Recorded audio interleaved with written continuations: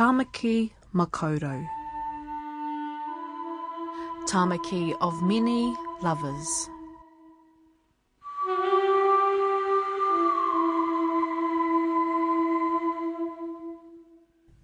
E ngā hau e whao te motu, nau mai anō ki te hōtaka nei a Te Ahi Kā. I'm Justine Murray. And I'm Maraea Rakaraku. You're with Te Ahi Kā on Radio New Zealand National. Today we hear how a Maori village is dealing to diabetes, starting from the feet up, literally. I heard this noise before, Neville. You're the podiatrist, and it sounded remarkably like that drill that people put in your mouth at the dentist. It does sound a little like that, doesn't it? But actually, you wouldn't want that on your teeth, I don't think. No, a lot of people have very thickened nails, and really the only way to deal with that is to reduce the nail down by drilling it with a little abrasive drill. So you must see toenails that can climb trees. Pretty much, yes. More from the whanau and the podiatry team later in the show.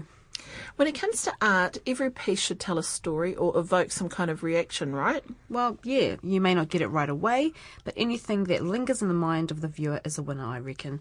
In the case of the exhibition OMG, Maori Gods in the 21st Century, there are a few meanings, and yes, stories, told through the eyes of digital artist Norm Heke. What I've seen in other art forms and what I've seen as sketches and things is Nuku is usually laying on the land. Yeah, Earth Mother. And you've got Rangi Nui above. Sky Father, yeah, above. Whereas now I'm saying Nuku is Mother Earth. And I'm sitting on the moon taking a photograph of Nuku, and there she is. And I've made it so when you're further away, it looks like Earth, but when you come close, it's actually Mother Earth. Kia ora, Norm. He's up later in the show, and we'll hear about the interesting career path he's followed over the past 25 years.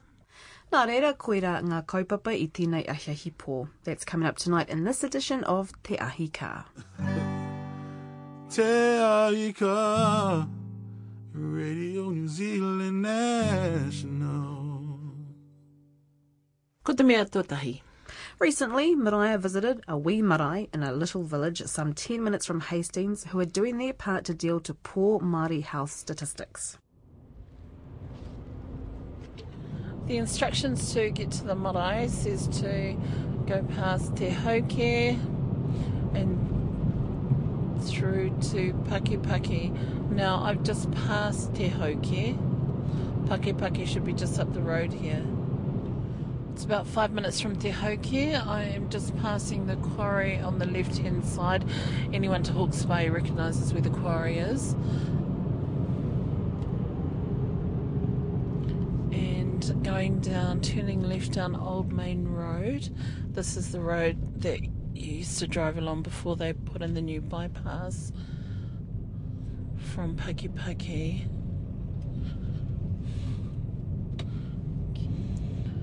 Go to the end of Old Main Road, and the mountains ahead of me on the horizon, they are covered in snow.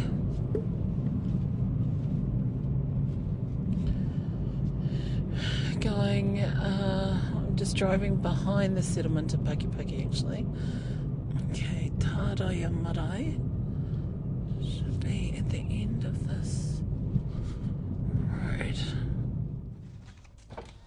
Kia ora, is this Taraia Marae?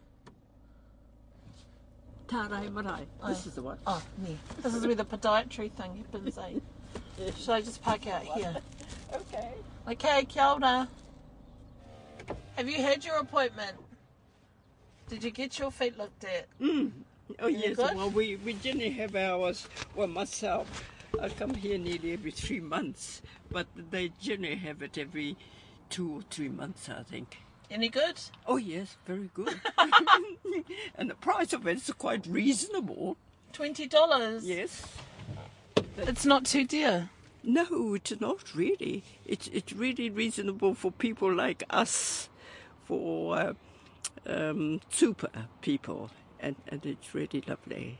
I quite enjoyed it. I've been coming here for nearly 2 years now. And how long did it It's take? been going for quite a while. Aye. Yes, quite a while too. How long did it take for your appointment? Oh, about 10 minutes. Oh, Ka pai ki. Oh, yes. I don't want to. Oh, I don't want to. Oh, well. Kia ora hoa, ka kita no. Ai. Ai. On the maho of the whare, I can see there are a couple of nannies, about 4 nannies, and there's a podiatrist. He's got one nanny's foot and he's doing it. The marae is, the whare is quite distinctive. It has, I guess, if you look at it, you'd think it was herringbone design panels facing out. Beautiful day. Right, better go see these nannies and go suss us out. Kia ora, I rang you. Yeah. I'm with Radio New Zealand. Yeah, and I'm Janice. Kia ora, Janice. So still all right for me to be Yes, here? So yes, I yes. just got No. Hoki mai. Hoki mai. She just wants to see what you think about the toenails. I think it's a great idea. O taihoa, taihoa. Kia ora, morena. Morena. We're sitting on the maho of the whare and it's a beautiful, beautiful Hawke's Bay morning. Oh, it's so nice to be around sunshine. Now, at Taraia Marae. Now, on the other side of where we're seated is the podiatrist. Yes, the podiatrist. And he's and he- administering to somebody. Yes. Kia ora. Yes. Korua. And we're very lucky to have him. He comes out every 6 to 8 weeks, and it's very handy for, especially for us the kaumātuas here, eh? You know, it's handy. I just live down the road, and we just come along and get our toenails done, and it's cheap. You know what? It's cheap, you know, instead of going into town, and he does a wonderful job. Prior to this, had you been to a podiatrist before? Yes. I've been to Right. podiatrist in Hastings, and cost me a leg and an arm to go there. You know, sometimes living out in the country, you know, my grandchildren are always working, and it's because I don't drive, you know, and it's hard for me to get into town, and we find it's very handy. Come down here, you know. Is that something Māori do? Do we get our feet looked at? Yes, I think so, just quietly, isn't it? Just, you know, Maoris, they're sort of coming forward now to have their feet done. Well, the thing is, their toenails still grow, whether they're Maori or Pakipaki. Yeah. No, it's excellent. Very thing there, yes. I just didn't think many Māori went to a podiatrist. It's like going to a chiropractor Yes, that's or right. an osteopath. Yeah, that's something right. That you No, don't they really, come here now. They go to the doctors. Yeah, they go to the doctors. But not to the, yes, that's this right. is almost like an added thing. Yeah, that's right, it is. And because it's so handy, him coming here to the marae, you find them that come here to him now, you know what I mean, eh? So it's made it more Convenient and everything accessible. for them. Accessible. It's yes. not quite so Yeah, intimidating that's right. to go That's to a right. clinic, Yes, and I think make an appointment. I think they feel more at ease here, you know, in the surroundings here, you know, us people, you know, feel more at ease here. 2004. Yeah, since 2004, Yes. when Margareta Eplet, Yes. she'll be coming shortly with the taiwhenua, she asked me would I do a health thing on the marae because the taiwhenua had run out of money. And you know, so I said, most certainly, you can come here anytime. Yeah. And we're lucky to have Janice here too, because she comes over and prepares the place for everyone, you know, and we come there and everything's set up for us to have our feet done. Yeah. So it becomes quite an accessible thing for Māori to come to. So what about Pākehā? Do they feel intimidated about actually coming to the marae? No? Well, if they do, they've got to come past me, and I'm a Pākehā. Yeah. How far do most clients come from just around the village here? Some of them do, but then you get some that come from outside the area. Yes. You know, like Margaret Hapukuchi usually comes from town. Yeah. And Makarete, and they all come from town. We have all these ones that suffer with diabetes and all that. They all come here, eh? They come here and have their toenails done. Yeah. Predominantly Maoris. Ko Margareta Eplet, taku ingoa, ko Ngāti Kahungu te iwi, ko Ngāti Mahu, rawa ko Ngāti Hinupare, ngā hapu, ko mō te o te marae.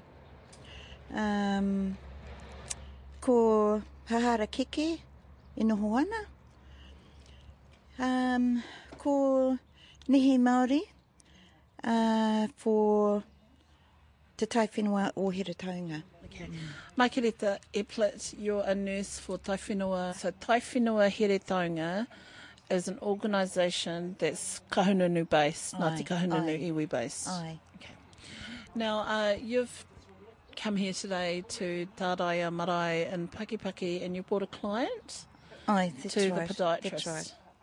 Yes, this podiatry clinic was initiated in year 2004, mainly because at that time I graduated from Auckland University as the mobile DSM nurse, and it was the DSM, which is Disease State Management Mobile Services. And so there were a lot of things that needed to be put in place, and podiatry was one of them because a lot of our Māori people were suffering with calluses and ingrown toenails, foot problems, which eventually, untreated, would lead to leg ulcers and gangrene, and sometimes, in most cases, amputation. So that's why this clinic was initiated. We did have a clinic at Tai Whenua, but at that time the podiatrist... Tai Whenua is the premises. Tai Whenua and whereabouts Heretaunga, which is based in Orchard Road. In Hastings. In Hastings. But that podiatrist, however, decided to resign, and hence we've got Neville Crockett now running the mobile clinic here, based at Taraia Marae in Pakipaki. So when you're drawing up care plans for clients, do you assess whether they need to go to a podiatrist or do they self-refer? We usually make that referral to the podiatrist on their behalf. Initially, in their care plans, of course, on referral to our services, because they can refer themselves as a self-referral, or GP referral, or even be referred by friends, neighbours, or even whanau to the mobile services. And how many of your clients use the mobile podiatry clinic? At the moment, there's only 1, 2, 3, 4. There's only about half a dozen at the moment. But a lot of our clients that we service are run from our GP practices, and so with the podiatrist based at our GP practice, she actually services diabetics mainly.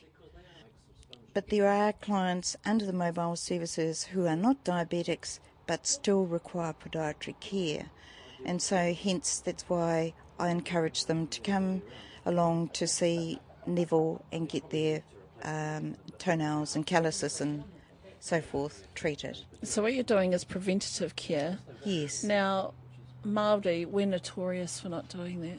That's right. Is it changing? Māori need to be continually educated, and I think education is a real biggie.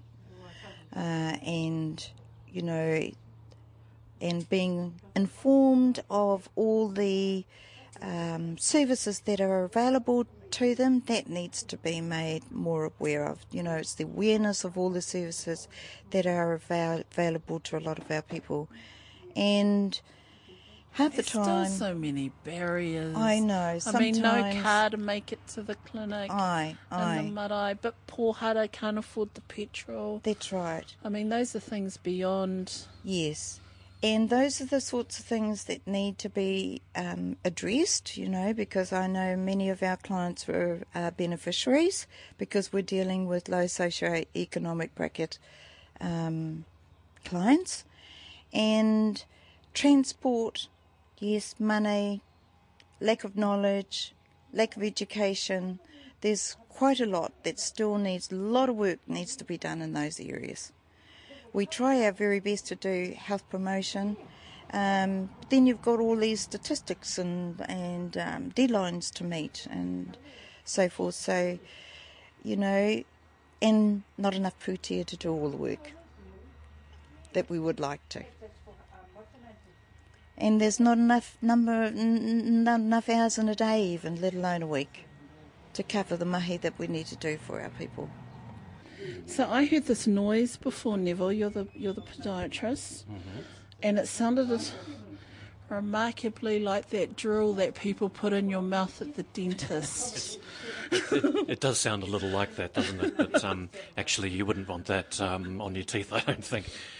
No, a lot of people have very thickened nails, and really the only way to deal with that is to reduce the nail down by drilling it with a little abrasive drill.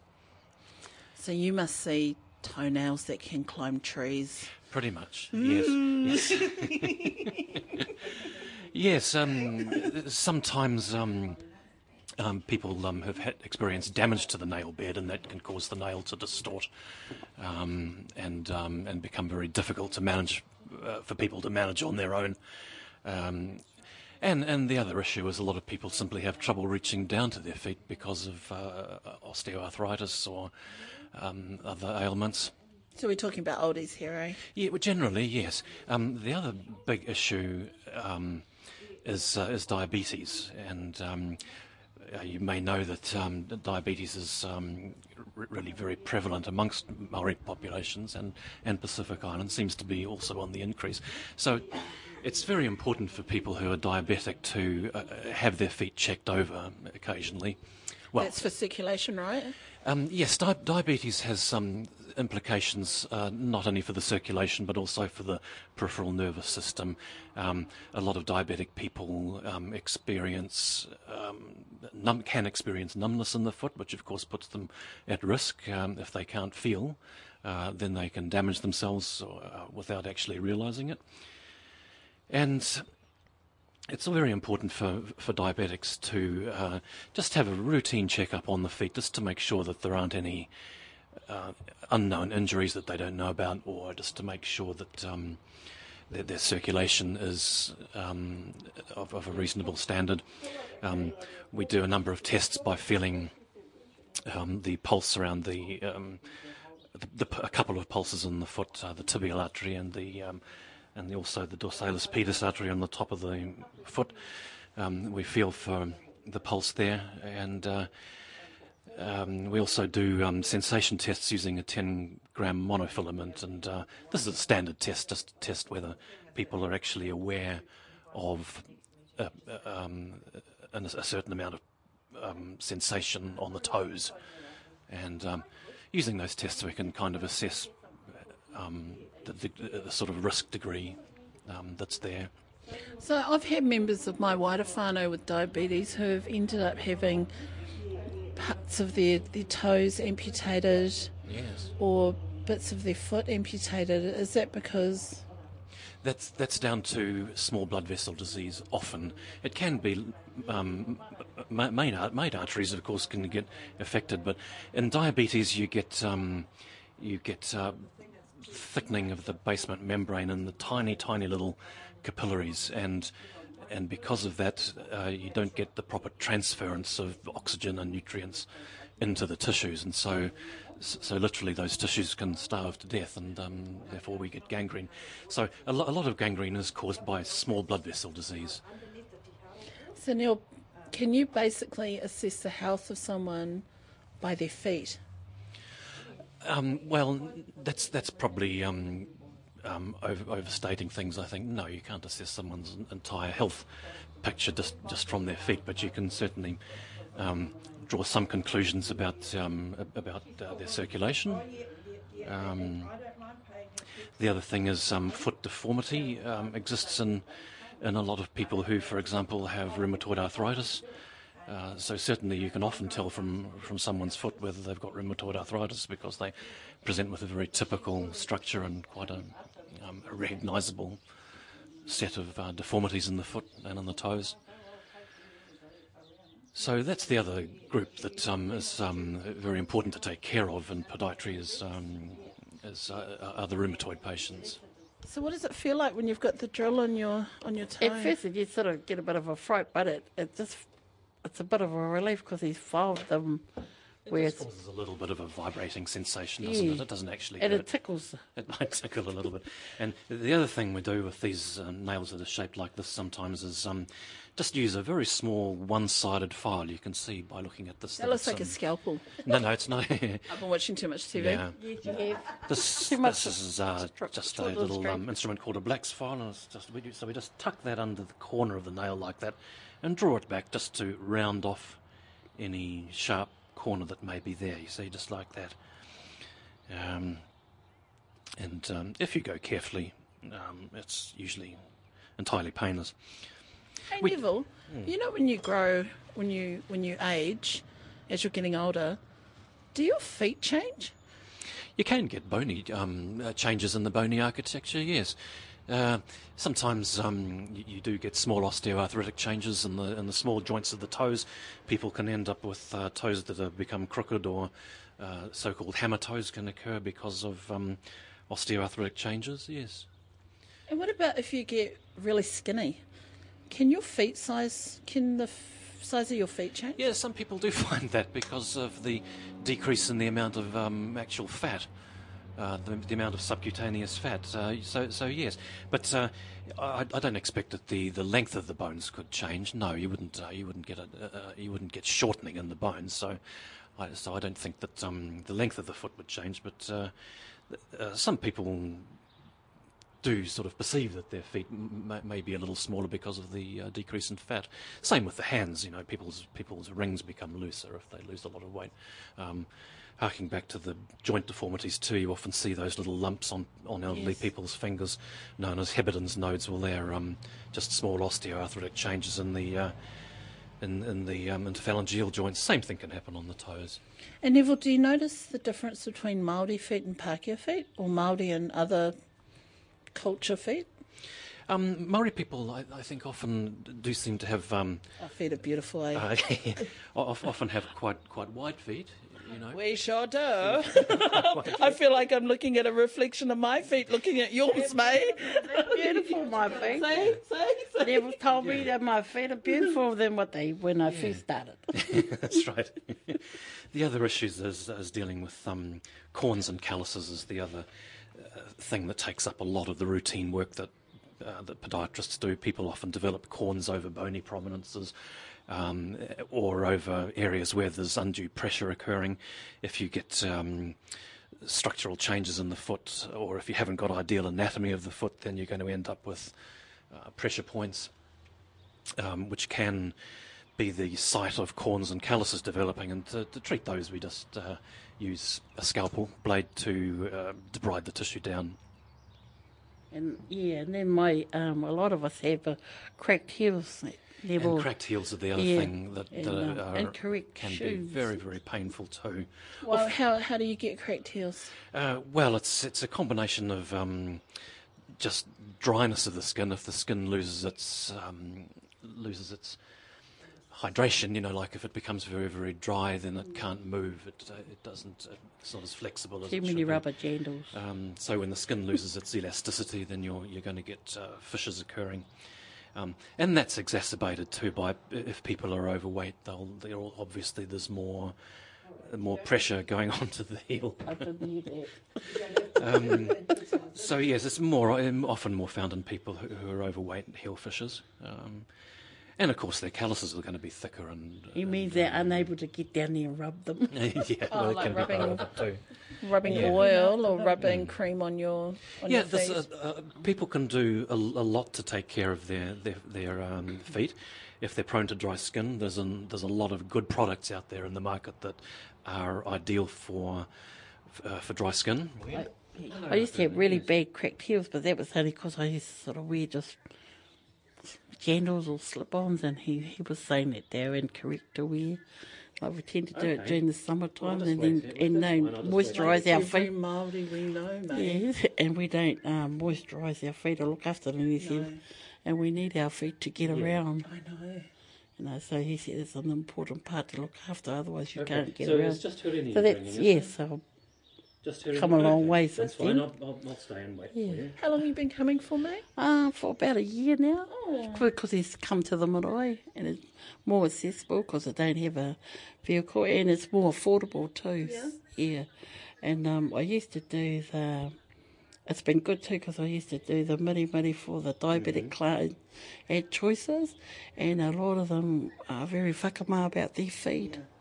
And some of them said they couldn't afford the right shoe, but so we sort of addressed a few problems, and just coming out here, he's been able to address a lot of the diabetic clients. And see, he's just spoken to Margareta. She brings out the diabetic clients. I think it was it Pop that comes out, and he always wore jandals. Oh, and he came out in a bad state because he's got really bad diabetes, and the feet were really bad. One of the worst patients I've ever seen with diabetes. What about you, Neville? I thought he was. He was in a pretty serious state, yeah. Margareta's also bringing another chap today who has got feet that are very much at risk. Yeah. Prone to ulceration as well. Yeah, and it's sort of just a little tender loving care, I reckon. And, so Neville schooled us up on that, and it's, I was just telling him before, I was telling the rest to come to the podiatrist, and they thought I was talking about eyes, about coming to get their eyes tested, and I was going, no, it's to have your feet done, and they go, but why? And I said, well, when you get up first thing in the morning, your feet are the first thing you put on the floor to get around. They were going, It's a bit like the dentist, mate. Yes. We only go there when we absolutely have to. Have to, yeah. Yeah, prevention's always better than cure, no? That's why Māori don't really operate like that. We only go there when it's an absolute emergency. And that's the problem, isn't it? That's the problem. Yeah, we need to be getting more into preventative. So I'm quite care. proud of our nannies here. They even come in from town or from the other marae, just have their feet done, and because they know that once their feet done, it's sort of like a pamper day. I said if we have time, we sort of soak their feet and give them a little bit of miri to make their day, because it's such a beautiful day here at the marae. So. Kia ora, Makareta Eplet, Jan Mangere, May Kenrick and Lily Stone enjoying their podiatrist visit by Neville Crockett at Taraia Marae, Pakipaki, which is about 10 k's outside Hastings. We've posted pictures from the day on our webpage, radionz.co.nz/Te Ahi Ka. And do let us know what's happening in your communities, whanau. Our email address is teahika@radionz.co.nz, or even if you have suggestions or feedback, let us know via email. I'm Maraea Rakuraku. And I'm Justine Murray, and this is Te Ahi Ka. Photographer and digital artist Norm Heke reckons he has thousands of images in his head that he'd like to make into digital photography. Well, that's what he told you there, Justine. He did. After 20 years of making pictures, he's still got loads of creativity. Norm is currently the imaging specialist at Te Papatongarewa Museum in Wellington, and his photos have been published in journals and catalogues around the world. It's likely you've seen his work without knowing it. His photographs dress many Māori weaving books like The Art of Māori Weaving, The Eternal Thread, Te Aho Mutunga Kore by Miriama Evans and Ranui Ngarimu. But it's digital art that's taken up a bit of Norm's time this year, with his 3D and flip effect or lenticular exhibition OMG, Maori Gods in the 21st Century. Think those religious pictures that were everywhere in the 1970s that had an image that appeared to move as you rotated it from side to side. He's exhibiting at Pātaka Museum Porirua, Wellington, and that's where Justine met him. My whanau is from Whangaroa and Ngāpui, Ngāti Kahu. And also from my grandmother's side is Te Arawa, and also from Welsh and English as well. I was basically, from the age of 12, grew up in Upper Hutt, and sort of been a Hutt Valley boy for a long time, and now living in Lower Hutt, Waifatu. That's where my background. You may be picking up some sounds. We're in your space, so to speak, of the your exhibition, Norm Heke OMG's Maori Gods in the 21st Century. Tell us some more about it. OMGs, it's like, oh my gods, you know. And so, what's turned out is actually when people walk into the space, that's the first thing they say is, oh my God, because it is a visual experience. As a photographer for many years, I've always enjoyed photography, but now in the digital arena, you can do so much more. And I've always had this passion of talking about our history, Aotearoa history, and it's not talked about enough, and we've got a rich and valuable history. And so I thought, what better way with my talent as a visual artist, digital visual artist, is to actually start telling those stories my way. And so this exhibition is a thing, and it's open for hundreds of possibilities after this. But that's my experience of where I see my exhibition now, is to actually tell our stories in a visual way. So when people come in here, they can actually see Maui pulling up to Ika Maui with his brothers, and and also Hini Titama and Hini Nui Te Pō. And it's quite interesting, the other day somebody said to me that now he will never see Hini Nui Te Pō in any other way than how he's perceived it here. Oh, okay, so it really gives you that visual experience. It does. Mm. Now, your past is you used to be a criminal photographer, is that correct? Yes, my first job was a forensic photographer. Forensic? And, so I wasn't actually photographing crime scenes as such, but I photographed things that were involved in crime. So if it was a knife used in a crime, I'd photograph that and all that sort of thing. So there was horrendous things. There was some things that would really sort of turn your puku. Yeah, pretty much. Yeah. But before that, I used to be a butcher, so it didn't really matter. Butcher, forensic photographer, now a digital artist or Yes, digital that's correct. photographer. Yeah. So I'm with Norm Heke at his exhibition. Let's take a walk. Yes. Norm, so this piece in front of us, it's like, very 3D. Yeah. Is that basically the common thread of this exhibition? 3D pops up at you? Well, what it is I wanted to make it visually stimulating, and 3D is just coming about now. So this one is the only 3D image that's in the show. But what I wanted to say here is that I wanted to portray Papatūnuku in a way that isn't really seen. I've modernised Papatūnuku, and say what I'm saying is what I've seen in other art forms, and what I've seen as sketches and things. Papatūnuku is usually laying on the land. Yeah, Earth Mother. Mm-hmm. Laying on the land, and you've got Rangi Nui above. Sky Father, above. Whereas now I'm saying Papatūnuku is Mother Earth.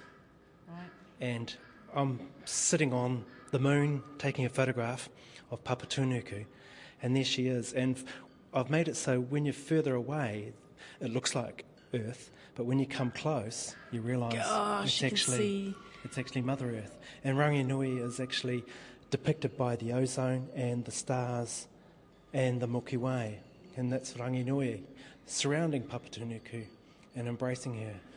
Everyone else has got their own ideas, and lots of iwi have got their own stories. I've read lots of books, and I've consulted with Kaumātua, Cliff Whiting, Manos Nathan, Darcy Nicholas here, and talking about some of the stories, and also talking with others to sound out the stories. But this is my interpretation now, and so when people come in, they might go, "Oh, that's not right," or they might say that is right. But for me, this is my interpretation. Now, Norm, obviously we can hear the sounds. What are the sounds that we can hear at the moment? This is a kuawa. Now, the kuawa was originally played by Richard Nuns. But so what I did is I copied it and played it myself, because I didn't want to sort of offend Richard by using his work and not asking him, but I did copy it. So I've copied his way of playing the kuawa, as well as the other bits of music have been done by a good friend of mine, Aaron Compton. He worked with my partner, Julian Ornor, and Aaron is an educator, but he also is a digital music composer, and he composed this piece for me. It's 10 minutes long, and it's got a couple of whakatauki in it talking about Hinenua Te Pō, and also talking about Tāne Mahuta. So this is you playing though? And that's my playing, and there's another concept in there as well, which Aaron brought on board, is that you'll hear the tapping of the uhi, the moko being made. And so when the moko is being made, they're tapping the skin, and then it changes to the typewriter. So in the earlier days, we used to talk with our moko. So people would look at our moko, and that would be the way you'd read. But now it's with words. So he's taken from the old and brought into the modern world. So it's similar to my images. All my images reflect on the past and also come through to the future. So you actually, that's the way we are as Māori. We always have our past, a tipuna and as our past, and we carry those with us into the future. And these are huge measurements of your pieces, Norm? They're 1.8 high by 1.2 wide. So 1.2 metres, 1.8 high. So I wanted to, this is the largest you can get in this material, so I wanted to make them, give it impact. What is the material? It's called lenticular lenses. I'm keeping it to myself, this one at the moment. Okay. But in saying that, it's basically it's a process, and to do it, you've really got to understand how it works. So then, once you've understand how it works, you then do your imagery to suit the actual material.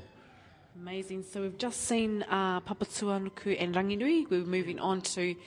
So this one looks like Maui. This is Maui. Maui and his brothers. It changed. Huh? That is... So I'm standing on the... Where am I? Left side? Right side of... The right side. I'm standing on the right side, and so I'm walking past right now.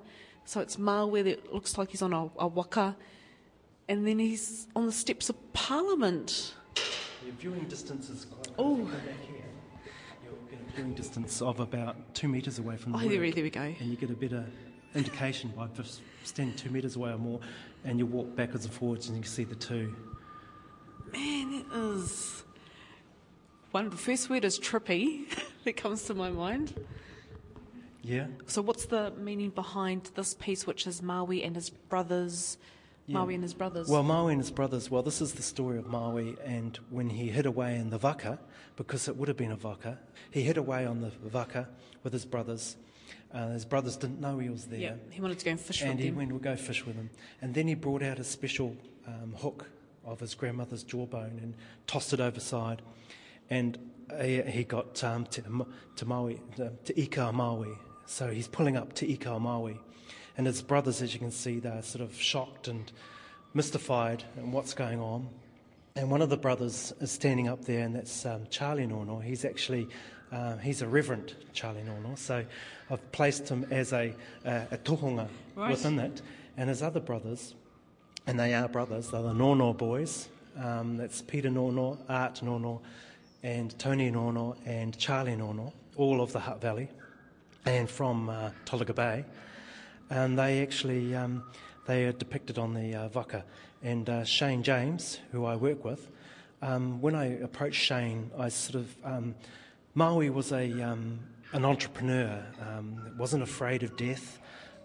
He had this whole outlook on life. And Shane has actually got that outlook as well. He's an entrepreneur, very intelligent, and he's got this outlook of no fear in his life. So when I asked Shane and told him the story, we had no problem telling the story. But what is actually happening here is, so you see the rocks in the foreground, that's actually the Makara coastline, and the sky is actually the Wellington sky. So it is actually Wellington, or, Te Ika Maui. And so the next image is part... Yeah, the next image is basically if Maui was alive now, because he was killed by Hinenua Te Pō, but if he was alive now, who would he be? And I made him the Prime Minister of New Zealand.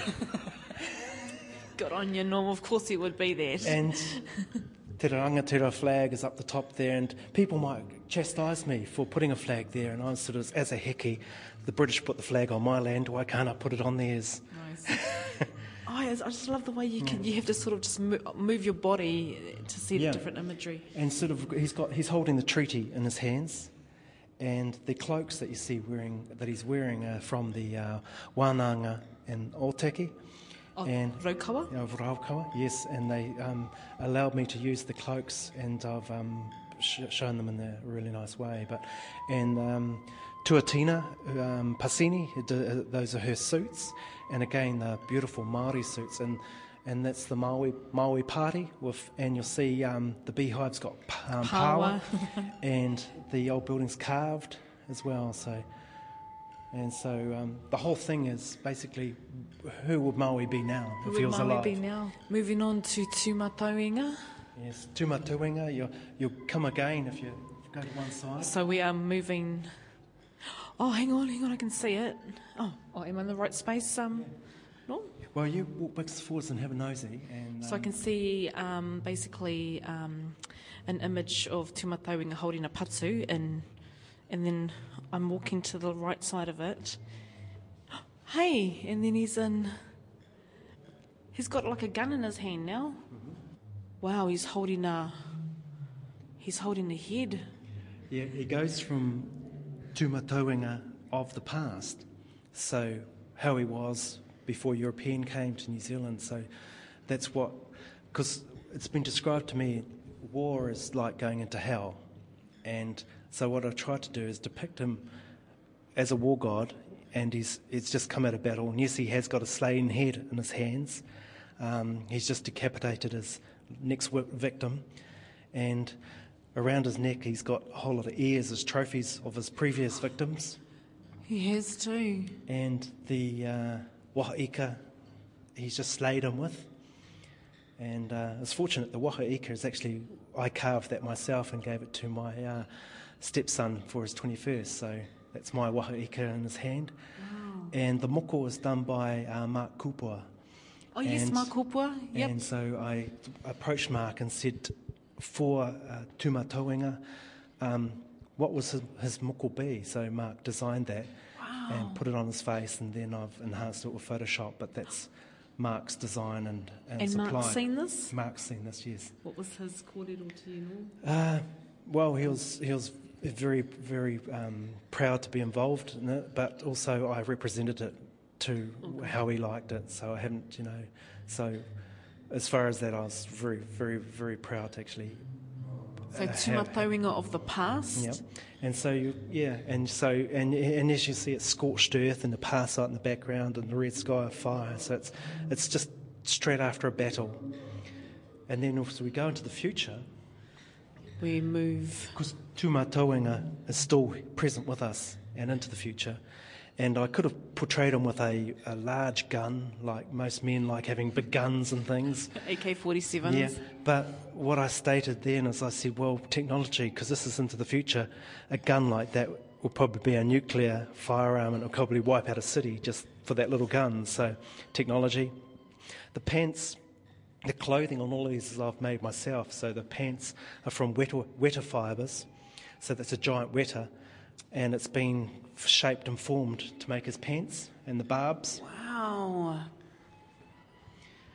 And then you've got the city scene, it's desolation and young boys and everything, particularly like this one.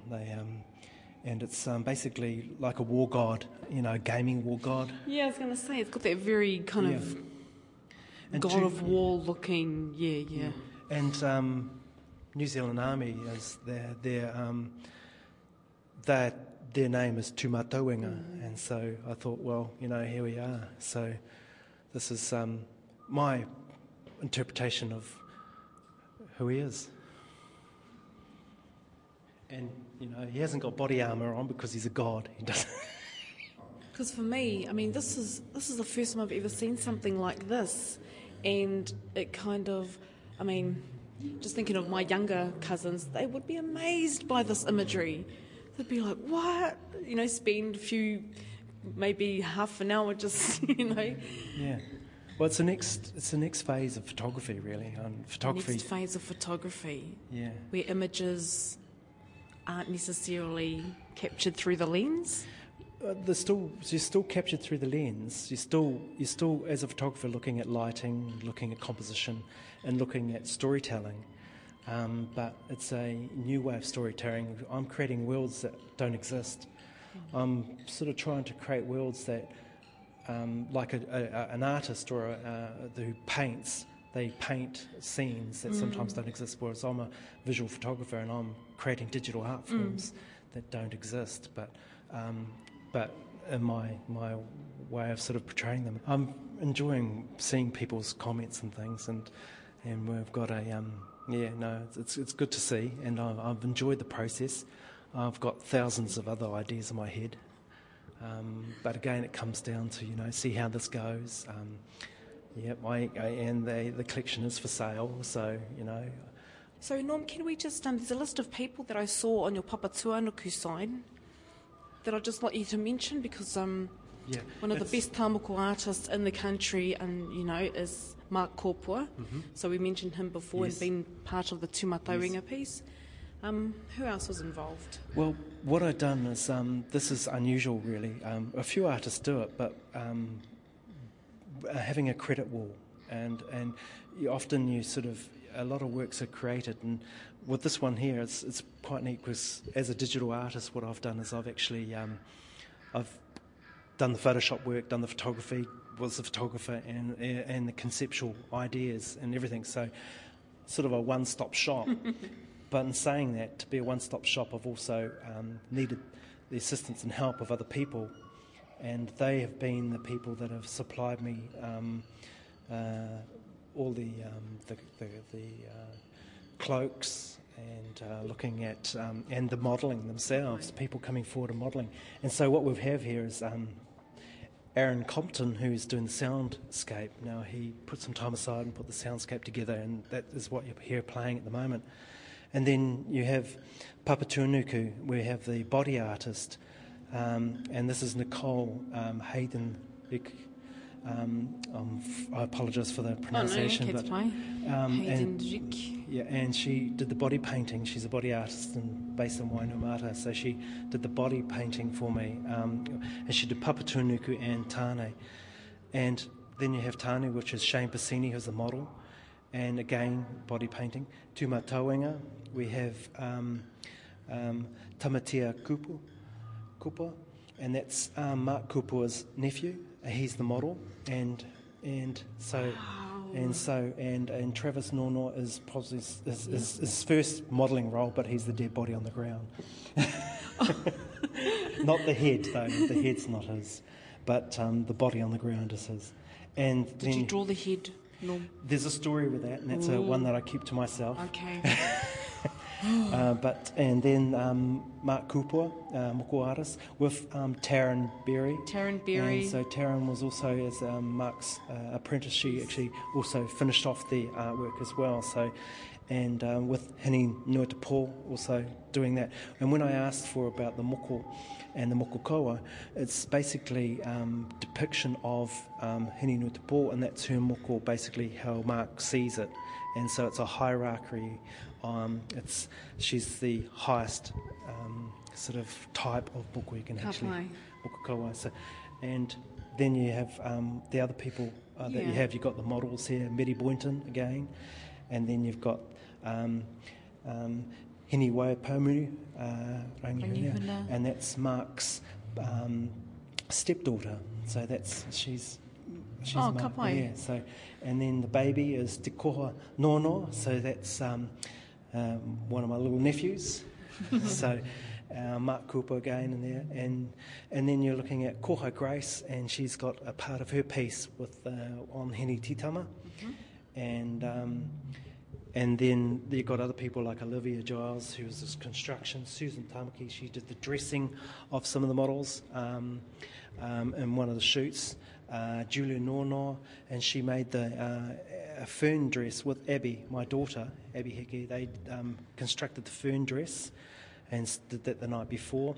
Lillian Hitt in the whanau supplied the feather cloak. It's actually Eleanor Hittit's cloak, but she allowed me to shape the dress into that shape. So the actual body of it is Eleanor's cloak, but I've shaped it into a dress. No, I think it's absolutely brilliant. This is Norm's brother we're speaking to. I've never seen anything like this, and I've seen a lot of Norman's work over the years, but this is a whole different class altogether. Is it kind of left field for you? Not left field, just I think amazement that he's able to do this with cameras, and it's just so original. You know, it represents modern day life, but yet not. Yes, and that's Norm's nephew. It's definitely groundbreaking art. I've never seen anything like it, and I've travelled most of the world. Awesome. Yeah. And it really is like first-rate painting. The more you look at it, the more you see. And every time you look at it, there's something more. Yeah, so you've got to spend the time to see. Yes. Yes, just like any stand and art. study it like any good art, and the more you look, the more you see. So has Norm always been into visual photography, art? He says he's got thousands of images in his mind yet. Has he always been? He's been in photography for well over 22, 23 years. Does he take the whanau photos at the whanau gatherings? Actually, sometimes. We try not to. We do try not to make him the whanau photographer and let him just be our brother. He goes to great lengths to get really phenomenal photographs, and has done over the years. Kia ora, Norm Heke, no Ngāpuhi, Ngāti Kahu, me Te Arawa. Check out a couple of his pictures at our website radionz.co.nz/Te Ahi Ka, that's TEAHIKAA. Today, Māori Market, a type of Māori art extravaganza based at Pātaka in the flash Te Rauparaha Arena out in Porirua, Wellington, wound up after 5 days, and we were there taking it all in. And wishing that the money tree in our backyard actually existed near Justine. Some of the works there were amazing. Te tāhua hoki beautiful. And it's quite possibly the only time you see artists of all practice levels mixing it up. I mean, where else do senior artists like Fred Graham and Cliff Whiting show on one wall, and around the corner are pieces from wānanga students? Next week, we'll hear from some of the artists, and Maraea gets the lowdown on the revamping of toi iho. That's the mark of an artwork as originating from an Indigenous practitioner.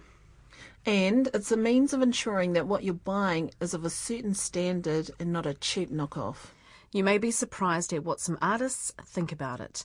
And next week you'll also hear from our next guest, Taina Keelan, who with Dee Matheson and Christopher Yeebsley are The Knock. You've heard Waiata from their self-titled album in tonight's broadcast, but here he is with his interpretation of this week's whakatauki.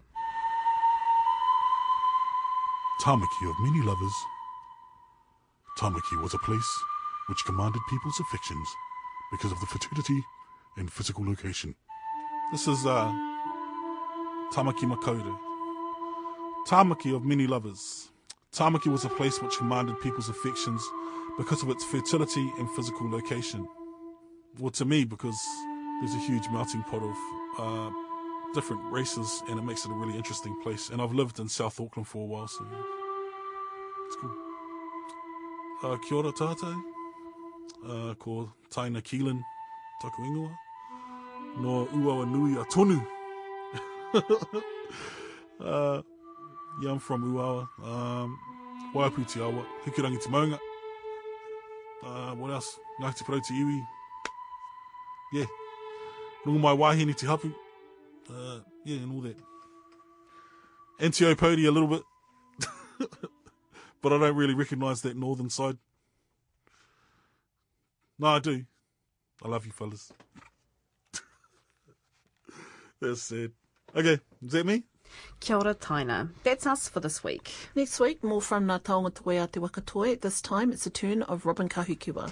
And Dr. Maria Barge gives us the lowdown on the significance of MMP to Māori and how Māori Aussies, cope when it comes to voting in elections. He mihi tēnei ki nā kai kōrero I tēnei wiki. Taina, you are too much. Atu I tērā ki ngā kai hanga kōrero I runga I te rorohiko, nā mihi hoki mai hei tērā rā tapu. Mai te whānau a te ahi kā ki a tātou katoa. Mauri ora.